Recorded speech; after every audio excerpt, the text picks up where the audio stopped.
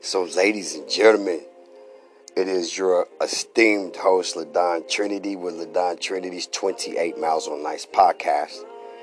And from the bottom of my heart, salute, and it was a pleasure to be back doing our thing. The leave of absence, the uninitiated leave of absence. This was a moment where, sometimes you get called on the things you say you believe in. Sometimes the pop quizzes that you get hit with is because you ordered them. The minute you stand for something, you're going to have to actually stand. Because to not stand and face the test without absorbing it, without becoming labeled by it, the minute you stand there with resolve that this is who or what you're going to be regardless, then so be it. You are as you think it. So, I got the test that, the podcast faced was a test of morality, principle. So, this is what we stand for. This podcast is not an opportunity nor a platform for self-indulgence. This is a microphone for the people, by the people. This is a voice where they don't know how to use theirs. So once again, salute to all of the frontliners, prayer warriors, overcomers. I know that warrior fatigue sets in, but this is required of all of the warriors. This is what sets you apart. It's what makes you different in your moment of test. You stood up to the bully, to the poverty, to the conspiracies, to the abuse, the abusers, to the past. You stood up. The choice is yours. But the moment, whether or not inspired by your anger, because you're allowed to be angry, you're allowed to become angry. Those wires came with your makeup. But as I said, it's not for you to absorb and stay stuck in that moment, imprisoned by it, when nobody can hold you there but you and your gravity towards it, the fixation of it. And for the person who caused you this distress, they don't even know you're still in distress. They went on to the next Joe or whatever. But if they did know they were still causing you distress, they probably compared themselves to X-Men or something. You know what I mean? Thinking they something. But for the frontliners, the prayer warriors, the warriors who just ain't gonna go another day, who's just not gonna go one more hour, not knowing who you are, waiting to be told. For those who just refuse to lie on the ground, it's not hard at all. I mean, it's hard. It's not easy at all. Honestly, though, who wants it easy? Who wants life easy? Because easy means complacency. Complacency is where dreams go to die. Complacency is where your dreams go to die. I remember this parable about a guy being on his deathbed. And on his deathbed, he could see all the ghosts and apparitions of his potential. Things and people he could have become.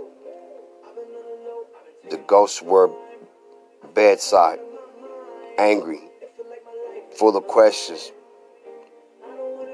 mad because, as one said, because of you, because you did not get up and explore your potentials, we have to die with you. Right? So, here's the thing. Remember the 30-day challenge? Salute. By now you got the roadmap. By right now you know how your enemy moves, and you are aware that he hits you when you're vulnerable. So you know to pay attention when you're hit by certain tragedies or disappointments. You got to remember to stay prayed up, locked in, grounded, and founded. A house in the winter does not stand a chance on keeping out the bitter cold if it's not insulated. If it's not coated, how do you insulate your mind from the attacks of the enemy, who's been doing this before the world? How do you overcome him? Who are you without an anchor, without a support system? Because you need not feel like you don't know if you want to live or die today. You want to feel, and you should feel like, who next? Who next? Because I just seen what happened. Y'all just seen what happened to the last task or, attempter. You see what happened to the last circumstance, because I know who I belong to. I know that who opposes me cannot overcome me without permission. And with me knowing that, whoever the opposition may be, I accept the challenge. I accept it because I really believe that the one that created us cannot lie. Just if I got adopted into the Trump's family or one of the royal family, who wouldn't act different? Who wouldn't be first walking around in this wild-eyed wonder, the splendor of the castles and the royalty and the history and the pageantry, and now to think that you're one of them and people are going to respond to you like that and wave and throw flowers and this, but you... Now imagine belonging to the highest kingdom ever, being the heir to that throne, being locked and grounded and founded, calling the one who creates spirits, time warps, wavelengths, particles, protons, souls, brains, the one who creates stars, and knowing that he's going to bring you through even when all you want to die, all you want to do is die where you are. That's when he comes. In that moment of weakness, he says, when you can't go any further, when his strength is made perfect because you get to see him and know that it was only him. And you'll be glad that he did that for you, whether or not you was deserving of it. Whether or not you was deserving of it. So, frontliners, prayer warriors, overcomers, those who are brave enough to demand that you be recognized as a survivor. Because those who made their attempts and the schemes that came with them are nowhere near me or you. That's something to consider. That's something to reflect on with gratitude.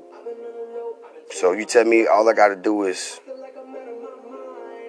believe and walk it out. Yeah. You start there. You start there. When you stay there mentally, everything that exists started mentally. Spiritually, it only happened physically as a culmination of that act. But the sun only exists because God thought it was good. He thought it, boom, made it so. Your son or daughter only exists because subconsciously you knew you was going to have one, and your sperm cells, your brain sent a signal for an increase of sperm cells and warrior sperm cells. To it biologically, mind over matter. This is what I'm saying. It's mental. The physical has to respond to the mental. It's not you dealing with life as it presents itself, or you be at the beck and call of everybody, children, babies, random circumstances. You be at the beck and call of It's not that. It's that one way or another you order your day. You get up first thing in the morning, and the first thing you do is lay there and think and wonder what. And, oh yeah, what happened yesterday? Oh yeah, this man, they know he owed me this money. As soon as I see this, and boom, you've just ordered your day. That unpleasant day you had yesterday that you went to sleep on, you just got up and ordered another one for the rest of the day. Why? Why? Why? Start the day. Wake up. The minute you become aware, you are aware. Send a heartfelt thank you to the one you know allowed you to wake and watched over you during your slumber. Then think about those who you still have and what your life would be like if you got a call last night that they wasn't here. And then be grateful about that. And then you be grateful the rest of the day in that frequency. What's going to happen if you keep on doing this? You're going to create a signature frequency, broadcast it to the universe, that you only want good stuff and you're appreciative. So only stuff for you to be appreciative for will find you. This may or may not happen overnight. It often does not. A farmer does not go to his field, break the soil, insert seed, and come out in the morning with an attitude because it has not bear fruit. He knows that there is going to be an in-between period, a period of gestation, where those seeds have to gestate, bust open, take root, roots go deep, presses this upward. Then, after that struggle, after that time of being buried alive, after that time being pressured, it breaks the surface and is anew. He knows that a woman who gets pregnant, discovers she's pregnant, she's not leaving the examining room and expect when she wake up in the morning the baby to be there. It does. You have to go through a period where her whole body changes to accommodate the birth. So you have, just like the seed struggles with the root, that struggle, just like the would-be mother struggles with birthing pains. Well, you got to be, you got to go through your birth pains and come out of them anew. Come out of them smarter, humble, reflective, and grateful. Ladies and gentlemen, it is my sincerest hope that this podcast has touched you in some meaningful way. And I can't wait to come and visit you again in our next podcast. And until then, salute.